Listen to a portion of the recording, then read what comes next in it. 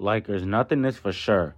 So what I'm saying is just because we do have a lot of wings doesn't mean that all of them can play defense. Just because we might have a lot of shooters doesn't mean that they can always shoot. You have to take these things into consideration. So all I'm saying is players can get injured just because it looks good on paper for LA, which it really does in my opinion, doesn't mean that it's always going to work out. Now, I'm not being negative. I'm just being realistic. We don't know how some of these new players are going to turn out. But I can't wait to see. Peace.